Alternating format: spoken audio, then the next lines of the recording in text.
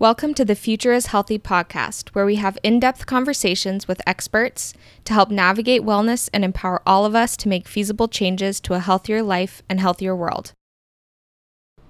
In today's conversation, we had the honor to speak with Dr. Maria Rupa and Raj Patel, who both have done and continue to do amazing work. Dr. Maria is a physician, activist, artist, and writer who is an associate professor of medicine at the University of California, San Francisco, and the founder and executive director of the Deep Medicine Circle, which is a worker-directed nonprofit committed to healing the wounds of colonialism through food, medicine, story, learning, and restoration. In 2016, she was invited to Standing Rock to assist with medical response to increasing state violence towards Indigenous people. Dr. Maria advocates for creating a culture of care as the most effective way to manifest impactful change in population health. She believes the interruption of ways of caring through colonial structures disproportionately causes the suffering of Black, Brown, and Indigenous people around the world. Rupa is also the composer and frontwoman for Rupa and the April Fishes. Raj Patel is an award-winning author, filmmaker, and academic. He is a research professor in the Lyndon B. Johnson School of Public Affairs at the University of Texas, Austin. His second book that he authored, The Value of Nothing, was a New York Times bestseller and international bestseller. His first film that he co-directed, filmed over the course of a decade, is the award-winning documentary, The Ants and the Grasshopper. Together, they authored a very important book, Inflamed: Deep Medicine and the Anatomy of Injustice. Today, we chat about what deep medicine means, how we need to abandon colonial concepts, and what the major sources of inflammation are. We chat about the moral disaster in medicine that we are in. They also share their sage wisdom on the next steps that we can take for true healing for everyone. We really enjoyed this conversation, and we hope you do too. Now, on to the podcast. Hi, Rupa and Raj. Welcome to the Future is Healthy podcast. I'm so excited to talk to you. I read your book in like one sitting, so and lots to discuss, but welcome to the podcast. Thanks for having us. Thank you. I didn't know that was possible to do that, so it's good to know someone can read it in one sitting. It was half listening, half reading. So we would love to just start off with, how did you get involved with this project, and how did y'all become teammates? Well, we met long ago when Raj was a GMO tomato and I was a fish on a stage in San Francisco, protesting industrial agriculture, GMO, industrial agriculture. I was playing with my band and Raj was in a beautiful costume. And we became friends through that, and recently learned that we're related. I mean, who knew? Through marriage. My grandfather's brother, his wife, is Raj's brother's wife's. Yeah, so somehow related to Nicki Minaj's cousin's something. Oh God, yes. Yeah. That goes back. Wow, interesting family tree. But no, we're part of the same ecosystem in San Francisco, involved in, social change and dialogues around food and health. Raj's wife is the incredible Maninder Kalan, who was involved in starting the Dell Medical Center, and we all became good friends. And it was through that friendship that this project was incubated. Amazing. And so what is deep medicine? Deep medicine is so many things. Speaking to medical students, Raj, do you want to take a crack at it first, being the non-medical person? Yeah, well, I mean, I feel vastly out of place. It's like mansplaining, isn't it? But nonetheless, I think that the idea of deep medicine is something we came across just as, in part as an antidote to the sort of shallow individualistic medicine that looks at the body as both the the site of problems and the cause of problems. With deep medicine, we offer a different understanding of the term diagnosis. So, obviously, medical students are now well practiced in the idea that their job is diagnosis, which is a kind of storytelling. It's a story where you start with the sort of sea change in someone's life, and because of your storytelling, you go back and explain why it is that someone has a disease, and then you prescribe something, and then because of this magical story, in the end, everyone lives happily ever after.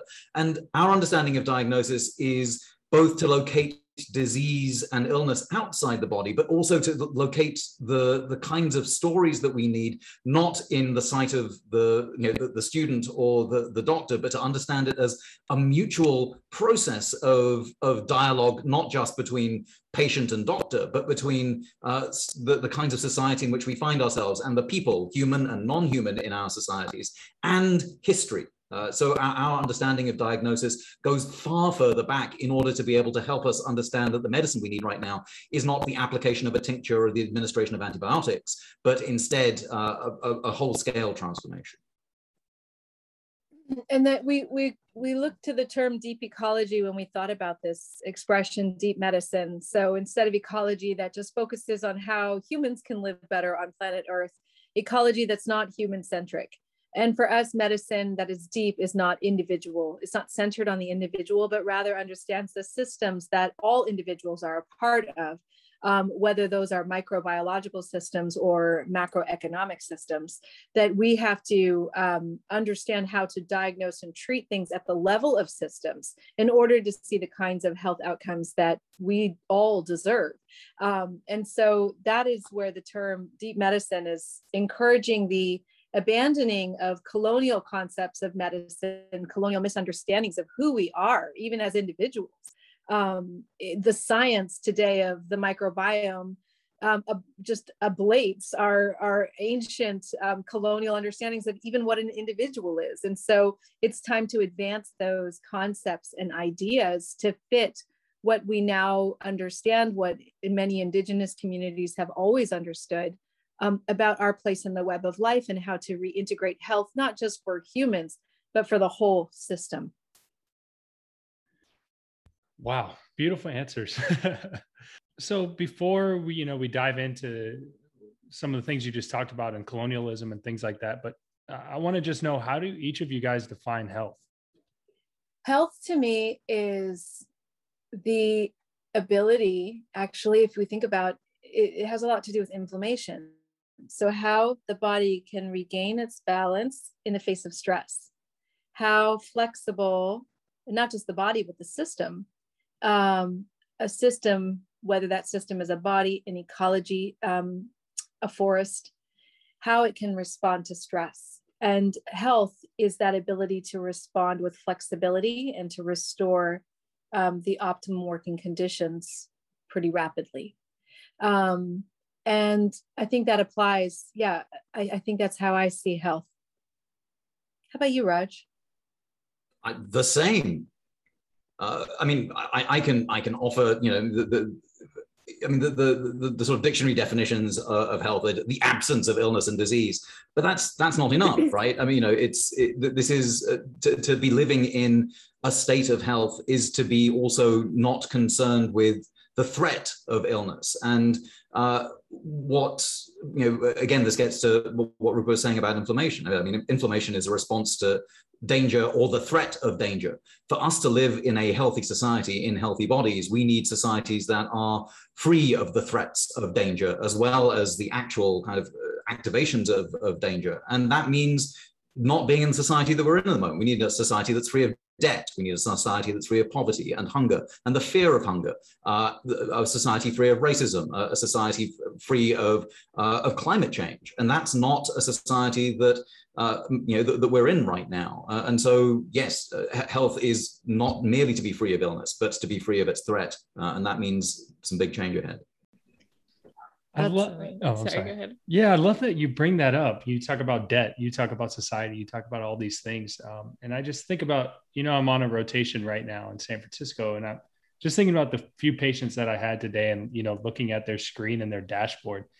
And when you're looking at the whole thing, social determinants of health is so small, and it's nice that it's there.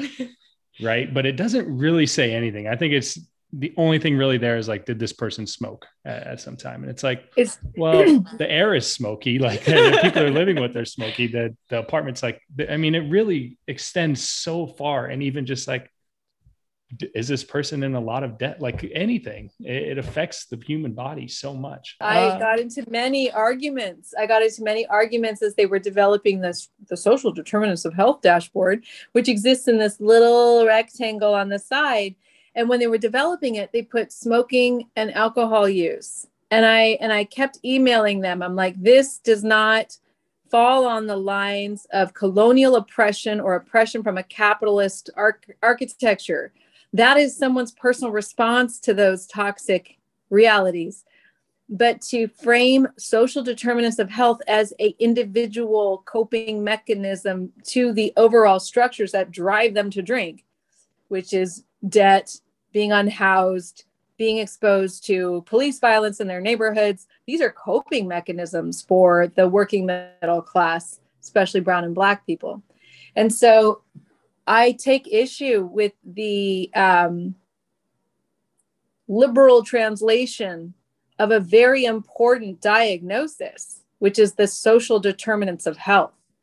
And when it gets turned into someone's poor choices, as opposed to those structural problems that will 100% ensure these people will be sick, it eliminates it goes back to invisibilizing the social milieu that is driving illness for most people in this country. And so that to me is a real problem. It was a problem that Martin Luther King identified when he named white liberals as the biggest impediment to the liberation of Black folks in the United States. The same problem is happening in medicine and academic medicine. It's terrible because we will identify, even if we can name, lack of housing or lack of access to healthcare or lack of access to food, healthy food, that these are the social determinants of health. Academic medicine doesn't go that next step and say, therefore, we must abolish private property and just make housing a public common and public good, or we must ensure that food is a common good. So that everyone has a baseline of health. We don't do that. And that to me implicates medicine and the practice of medicine and our institutions that have those little dashboards. It allows the system to recreate the violences. And that's deeply problematic.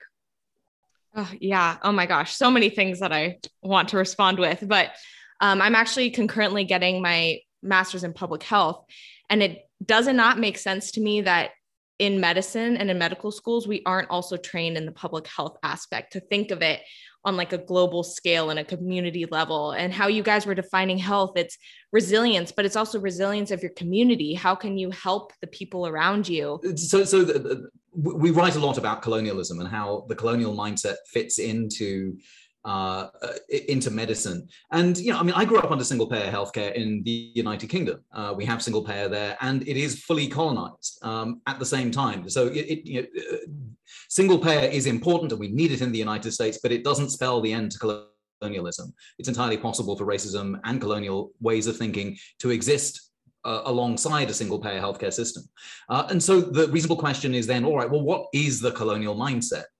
And the answer to that is actually, so we in Inflamed, we spend a lot of time talking about the difference between colonialism and capitalism and what they both do together. Colonialism is old, and the Romans had colonialism, and from it actually we have the word immunity, and there's an important story about how immunity and colonialism go together. When the Romans were busy colonizing other cities, they needed a way to observe that the people they colonized were now part of the empire, but they weren't quite as good as the Romans.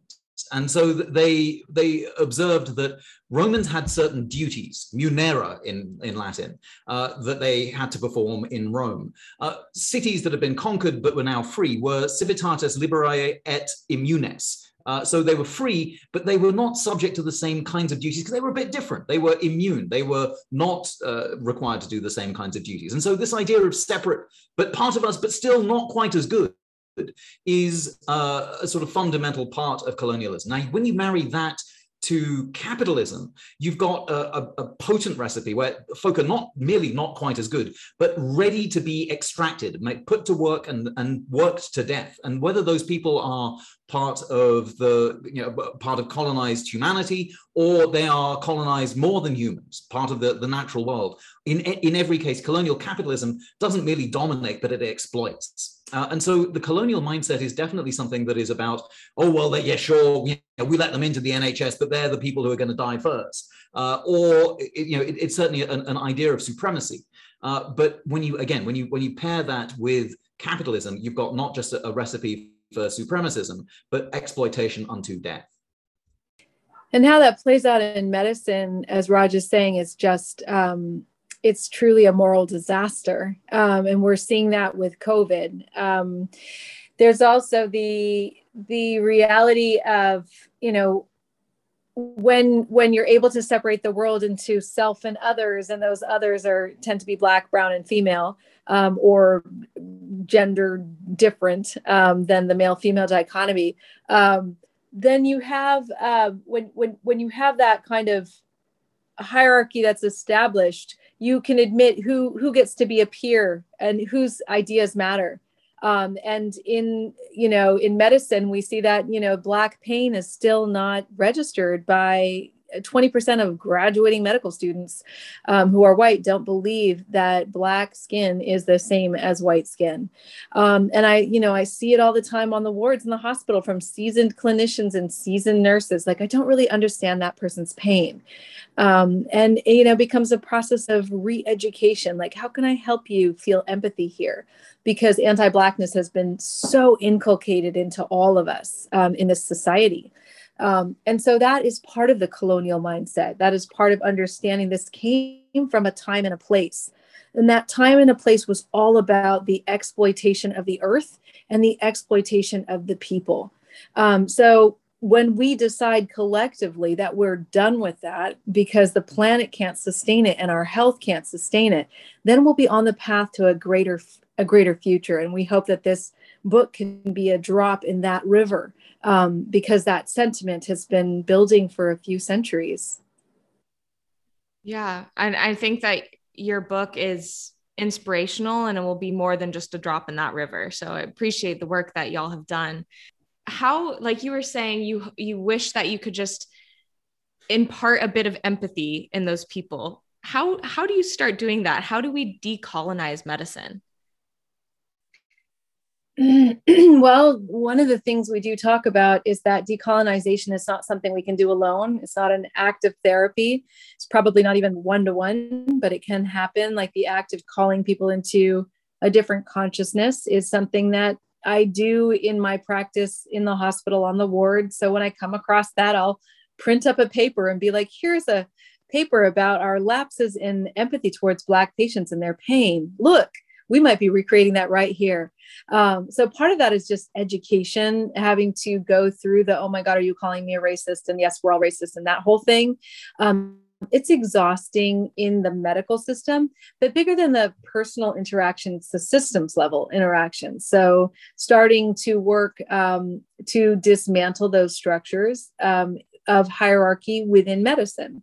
One of the things we do with the Do No Harm Coalition is that we organize with people we just call health workers. So are you an herbalist? Are you a nurse? Are you a med student? Are you a doctor? Doesn't matter. Are you working for health? Are you working for health of people, of ecosystems, of social systems? And that openness has allowed us to really open our umbrella, like the who's coming into the tent. And through that, we learned how to organize our scholarship, our learning, our unlearning together. So I think it really is purposefully and deliberately breaking down those hierarchies, so that when you're in the hospital that you go to for residency, starting to, make friends with the PCAs, make friends with the cafeteria workers, make friends with, people who you are not being put into a social situation with. and start asking them what their agendas are for health in that institution, what their struggles are, how you can participate and lock in step with them. And so those are like simple, easy ways to start that process. And then there's a much deeper process of looking at how we're being trained to look at patients. So if you look at the self and other, there's no more dehumanizing experience than being a patient in the Western medical system. And that's very sad and true. And so how do we retain our humanity and the humanity of other people as we're in a system that was constructed through architectures of domination, enslavement, and genocide? And then once we understand that, okay, what can we take from that that is actually good? It's not saying it's all bad, but that logic of domination is bad. It's not going to help people heal because it will become another traumatizing experience. And so part of that is becoming aware, becoming alert, and reading things from outside of medicine, from, abolition literature, reading things from the agroecological movement, meeting with different kinds of colleagues who actually see their work as health-centered.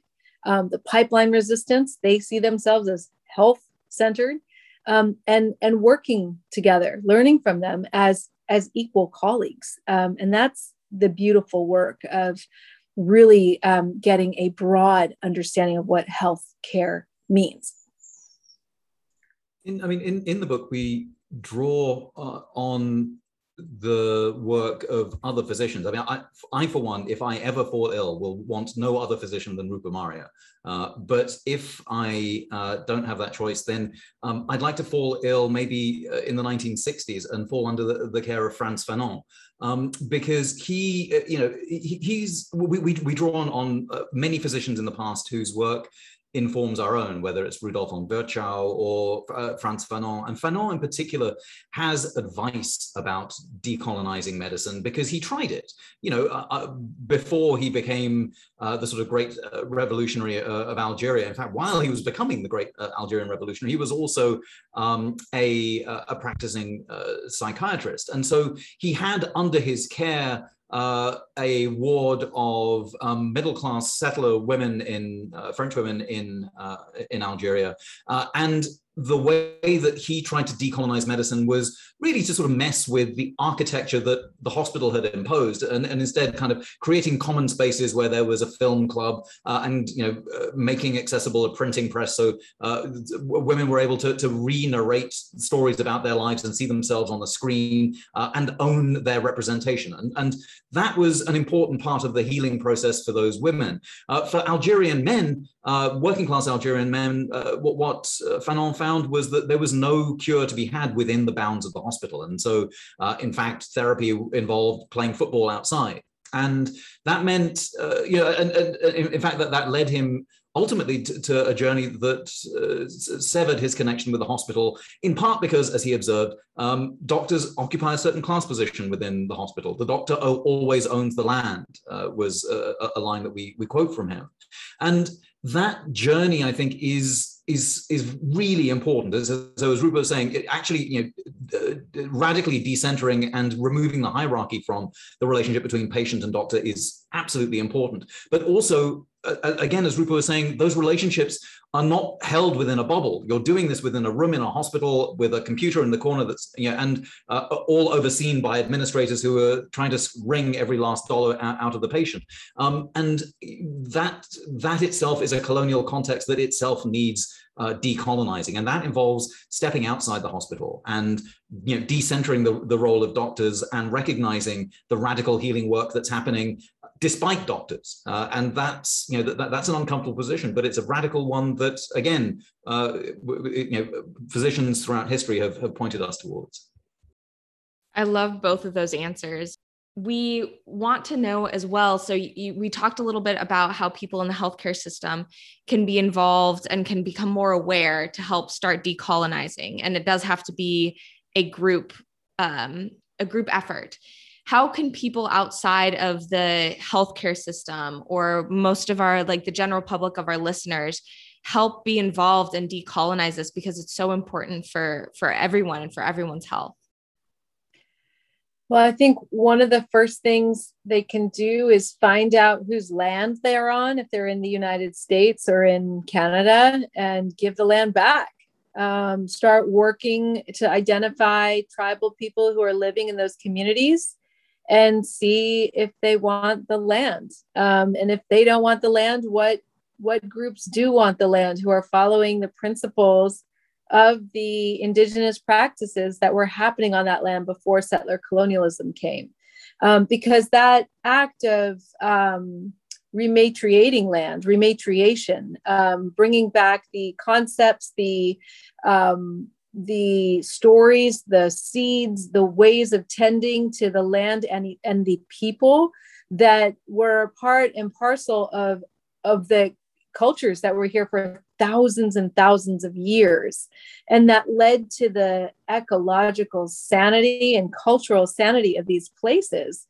That is a good place to start in the act of decolonization.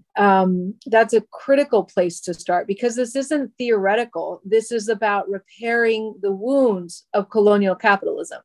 And those wounds wounded people differently. So I was born and raised in this area because my homelands were colonized for a couple hundred years, and the wealth was stolen from my homelands in Punjab. And that the work that's happening right now with the Punjabi farmers resisting the same capitalist chemical onslaught in India of big ag is the same decolonizing process. It's resisting those entities that demand our subjugation, that demand our exploitation, and in the end demand our poor health and the poor health of our water and our soils and our food. And so, this work must be done on all of these levels, and working in one system, whether you decide to commit yourself to medicine or commit yourself to food or food and medicine, or, the abolition of private property, the restoration of the commons, the water, the salmon, pick one, pick two, pick three, and then start meeting the indigenous people around you who've been actually fighting that fight for about 400, 500 years, and then follow their lead. And so that work is also part of the important structure, is that, as doctors, we're taught, we know how to figure everything out, and we're bright and we're smart and we're got the degrees, but these kinds of problems require networks of people and networks of elders and networks of people who've come before us. And so that would be how I would approach the first, steps. And those networks are so important. I mean, part of the way that colonialism operates is to police whose bodies matter, whose minds matter. So, who can think and who can feel is precisely what's adjudicated by colonialism. So to decolonize precisely those bodies and those minds that have been subjugated the most need to be in the forefront. But what this suggests is that there are lots of ways for folk listening who are not necessarily fighting the fight within the hospital to be involved. I mean, Rupa's laid out a ton, and there's what we argue for in the book is a sort of revolution of care, because if colonialism was the imposition of severance of care, we're not allowed now to care for those beings because they're precisely those beings from whom we extract work or nutrition or labor in one kind or another or value. Then to decolonize is to expand the universe of our capacity to care. Part of that is an individual practice, but it's inevitably part of the network practice that Rupa is talking about. And one of the ways to think about that is through objective policy proposals like the Red, Black, and Green New Deal, for example, a set of policy transformations in this country that not only care for the world by reintegrating ourselves with it. And so this isn't about preserving the earth, but by recognizing that actually to care is an act of transformation. It's not about setting the world aside and letting it rewild while we destroy it over here. It's about recognizing that in order for the earth to be restored, restored will take transformations in the way that humans interact with the earth that draw on the kinds of histories that Rupa was talking about from indigenous communities around the world. But also, there is this act of repair, of reparation that's required from the global north to the global south. And, we're recording this in the 40 days before the COP26 summit in Glasgow, where the global north will kind of shrug its shoulders and say, yeah, well, essentially burn, baby, burn to the global south. And there are duties of care that we all in the global north owe the global south. And that's something that we just have to take on. And similarly, if we are interested in reparation, then we do need to make reparation for enslavement and for the genocide and for the land theft. And if that feels like a lot, it is. But it's the kind of work that is everyday liberation work. It's like the everyday liberation work that I do to fight the patriarchy that is within me, and that will, that I will fight the rest of my life to diminish. But that's the work, right? It happens. We do it every day, and we will do it every day till we die, freer than we are now. And if that feels like a lot, it should, but you're not alone. And again, there are movements around the Red, Black, and Green New Deal that are about a people's reparation process and a care revolution that absolutely you can join. You can just look it up right now, sign up, and start fighting, because we don't have enough time for anyone to waste. And that was really when I was talking to my colleagues today about the book, and there was this feeling of overwhelm, like, oh my gosh, this is so big. What do I do? And I said, you should get in touch with these communities who are already doing this. You don't have to figure this out. This isn't on you. You're not the savior. And so there's a great relief, because this work is already happening. And that's what we seek to share in the book, is how many different examples and projects there are of people advancing these new models that both embody care and repair. And so, that is the exciting thing, is that it's an opportunity to grow new skills and to meet new people who are doing beautiful work around the world. Yes. And I think that once you do read this book and you do feel that overwhelm, it's kind of good to feel that overwhelm, because it is a big issue. But once you get in the space, you realize how many amazing people there are doing so much great work. And so what y'all have laid out, I think that's perfect for our listeners to the first steps to decolonizing. So you did mention a few times that, a lot of these ideas, the indigenous people are already doing them the right way. So how do we do these things without, co-opting it? Because, you've got like the integrative medicine people, you've got the wellness people, and they're kind of just stealing from the indigenous people. Thank you. It's nice that they're doing it, because they're kind of swinging the pendulum a little bit and kind of bringing it into healthcare. But at the same time, they are just straight up stealing it. So how do you do that? Yes. Well, I think that, so this goes to another level of decolonizing, which can be actually very individual, which is reconnecting with your own ancestries. So most of the folks who are co-opting yoga and Tai Chi, and they're like off on another level of, cultural vulturism, where they're, preying on other people's medicines.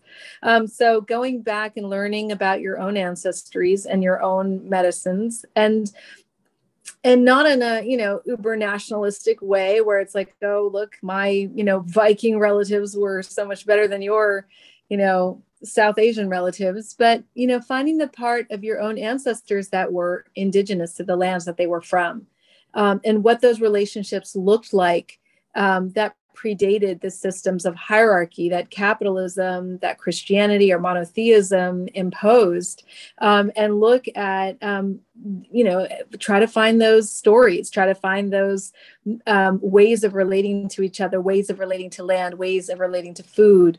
And they exist in all of us, like even in my own ancestors. So I am from Punjab, and my ancestors were involved in the decimation of the indigenous people in India today. And that happened about 5,000 years ago. So that was another example of colonial conquest that persists today with this, upper caste, this casteism, and this Hindu dominant like nationalism that's happening in India. It's the same kind of horrific axes of supremacy that drive inflammatory disease. So this isn't just a problem of, oh, well, the Europeans went and messed up the whole planet. Yes, there is a part of that story that we have to really look at, but then we have to look at also how these other systems got exported. And then while the British left India, just the same architecture stayed, and other people assumed its power and domination. And so that is, I think that learning to respect the medicines that are yours. I'm a songwriter, and it always occurs to me to ask the question, is this song my song to sing? Right? If I'm learning a song, I think like, is this my place to sing the song? Is this story my story to tell? Is this, what is the role of my voice? And the same goes with our medicines. So I do think that it's important to look at wellness from many different angles. And I also caution that the way that wellness is put upon in our culture is a practice of individual, plight for health. Like if only I eat organic and juice, I'll be fine. And that's not true when the planet's on fire. And so it's a really good time to abandon those myths that health can be pursued on an individual basis. And that really is probably like the crux of our book. It cannot, when the planet is like screaming at us that we all need to get it together. It never has been, because we have always been deeply interconnected, as COVID has showed us. And that these myths of separation, these illusions of separation of ourselves from each other and the whole web of life that supports our wellness, these myths need to be like systematically discarded so that we can imbibe and live new stories, old stories that really speak to our interconnected nature. And just to sort of pick up, Dan, on what you were saying about, well, at least wellness is acknowledging some of this indigenous wisdom. I mean, yes and no. I'm not sure the pendulum's swinging back that far. I mean, look at things like, I don't know, quinine, and the way in which that knowledge was stolen from South America, smuggled through colonial and imperial networks, through the schools of tropical medicine that flourished in empire, particularly in the United Kingdom, and then was sort of spat out again to India. Stealing from indigenous people for individual pill purposes is something that has a very venerable history. And it's not entirely clear that we're so far away from it today that, when you're seeing stuff about, for example, rewilding our microbiome by using indigenous poop, using sort of feces from Yanomami communities, for example, that have a far more diverse microbiome, and where we see an association between the diversity of the microbiome and the absence of certain kinds of inflammatory disease. When someone starts selling you indigenous poop pills as a way of creating this sort of wild ancestral domain in your gut, like a sort of Jurassic Park inside you, and that is meant to be the sort of cultivated internal biome that's going to make you resilient and happy. That's sort of the goopifying of medicine, right? Where the internal microbiome is fine, but we don't give a shit about the kinds of relationships between humans and the more than human world around them that allow this internal microbiome to thrive. And so, if the sort of the extent of your concern ends at your sphincter, then that's not a terribly broad-minded understanding of wellness. And for that, people go shove it up their arse. I mean, I do think that it's important for us to recognize, exactly as Rupa was saying, that that there's something quite toxic about the individualism of the wellness industry, even if they, as in the very moment that they try and steal indigenous shit. And I think the red flag around co-optation is the existence of private property. Insofar as there are moments where someone's patenting something, and that all of a sudden colonial rules of private property are being used to ring fence and police who can know and who cannot, and who can profit and who can't, that would be a very red flag for the existence of co-optation. And the kinds of exchange of indigenous knowledge that we've seen are not actually open source. I mean, you know, there are lots of indigenous communities where you have to be trusted in order to be able to get knowledge. And so, you know, we've both been given certain kinds of knowledge we don't write about in the book, that we don't talk about, because we are not authorized to do that. It's not our story to tell. And you can tell that people are co-opting when they are telling stories that they have no right to. That was great answers. Very well articulated. The other problem with wellness right now too is it's become so reductionistic, individualism and then reductionistic, where like you were saying, like you're just taking the pill, but how you have to like have an environment that feeds that microbiome. Well, you know, I mean, this is the thing about sort of blue zones in general, right? And in fact, you know, we talked to Mark Hyman, our mutual friend and comrade, and you know, he was going off to Sardinia to study the blue zone there, but he couldn't because it was on fire. And it was, you know, it was aflame because of climate change. And it's very important to recognize that these diets are located. So, you know, in Flamed, we talk about Okinawa and the Okinawan diet. Again, another place that's been sort of studied, a place that is multiply colonized, you know, by the Americans and the Japanese and the Chinese, and in which the diet that once flourished there, that was possible because of a certain kind of autonomy and a certain kind of self-governance, is being smashed, most recently because of American colonialism and the supplanting of certain kinds of dietary paths with American dietary knowledge. But then, more importantly, the best agricultural land in Okinawa is now a US air base. And so the important way to get the Okinawan diet is to decolonize very literally. And that's what people in Okinawa want. And so, you know, again, I mean, this is to agree with you abundantly that diets are always of a place. And unfortunately, those places are being transformed either by direct colonialism, in the case of Okinawa, or by the consequences of colonialism, which is that the world is on fire. And that means that our sort of individual hunt for the right kind of diet so we can live to 100 is utterly misguided, because it severs the idea that we are related to one another to an idea that if only I get my macrobiotics from, you know, whatever sort of strange Whole Foods-esque place that we go to, everything is going to be fine. And that's just not good enough. And that really speaks to the limits of the imagination that colonial society has, in which the colonial cosmology has circumscribed our lives, so that we actually can't imagine another kind of solution that doesn't just involve popping the pill. You know, okay, well, I'm missing these microbes. Instead of re-entering a sophisticated, durable, long-lasting, mutually beneficial relationship with all the microbiology around me, I'm just going to look for, you know, Yanomami feces because those indigenous people have sort of worked out their microbiome. I'm just going to try to take it. But we know that microbes don't stick around in our gut if we're not in a constant relationship. It's not something you can just ask them to, you know, come up and take residence without transforming the world around you.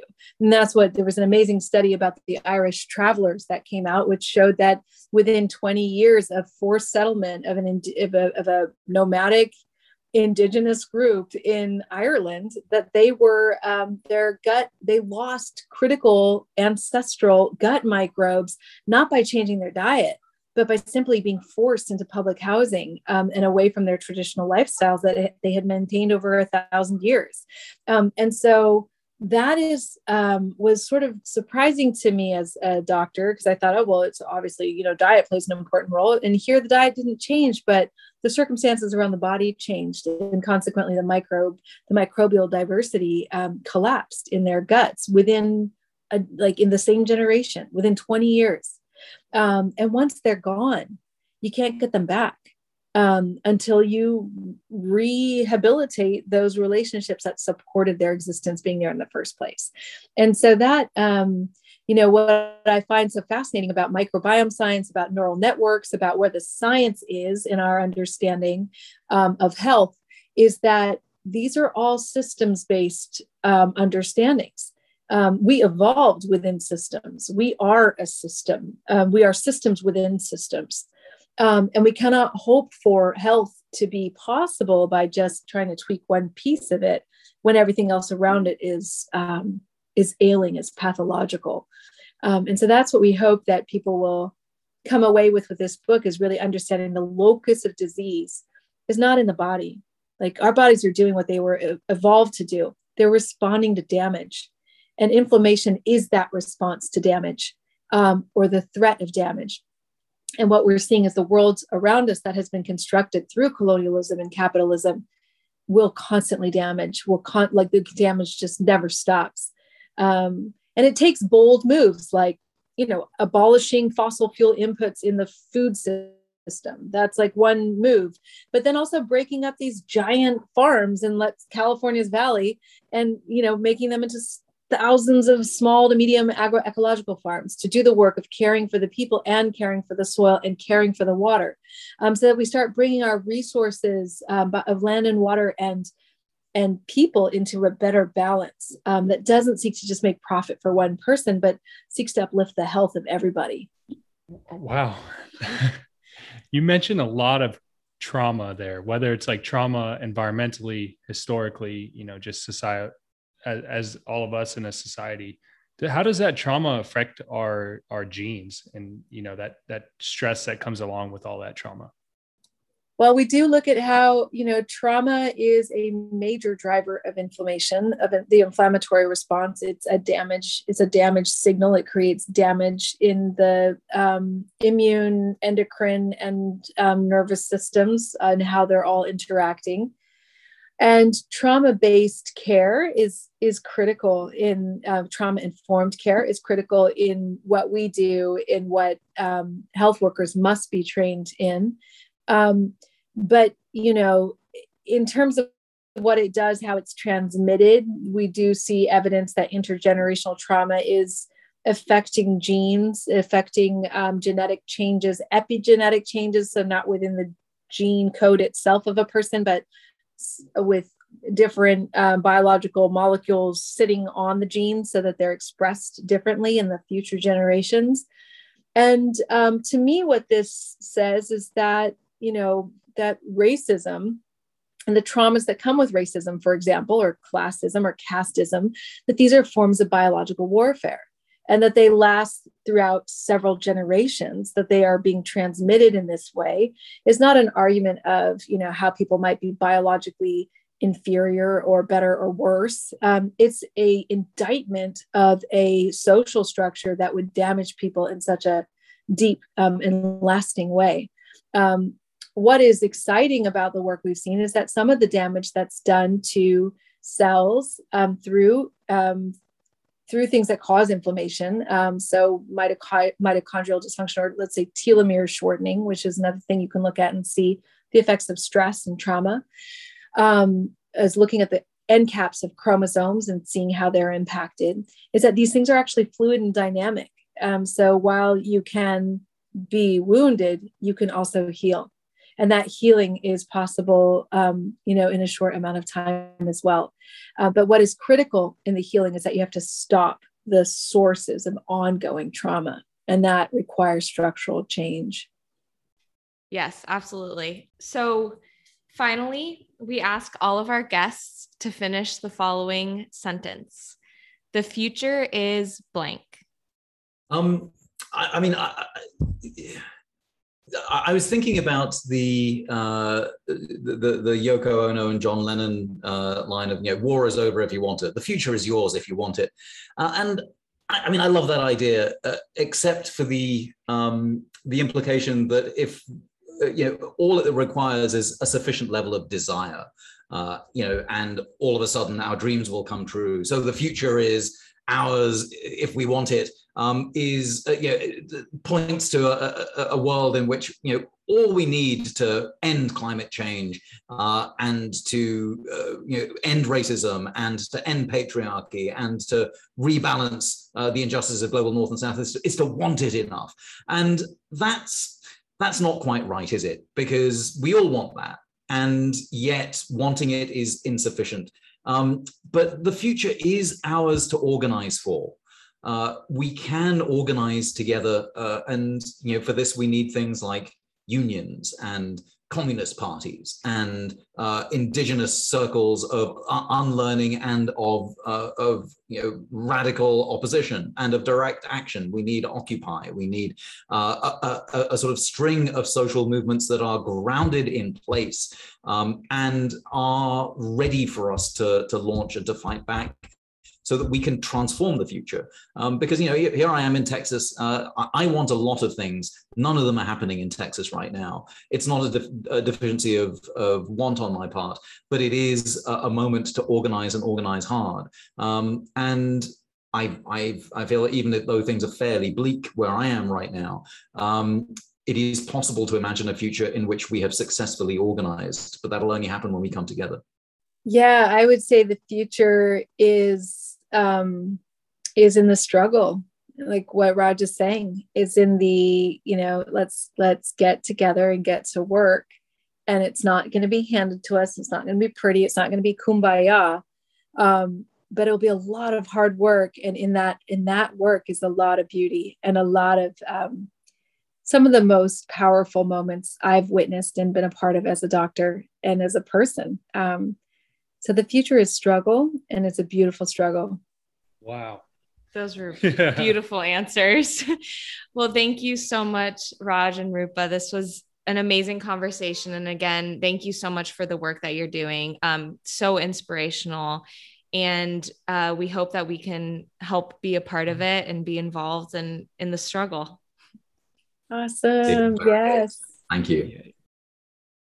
Thanks for listening to this week's episode of the Future is Healthy podcast. If you loved what you heard, subscribe on wherever you get your podcasts. And if you think someone you know can benefit from any of the info we talked about, share this with friends and family and leave us a review on Apple Podcasts or wherever you listen to your podcast. We don't rely on paid ads, so that you can trust we have no conflict of interest in any of the information we provide or talk about in this podcast. If you support what we're doing, you can help us to continue putting out content by clicking the link to support the Future is Healthy podcast. This podcast is for general education purposes only.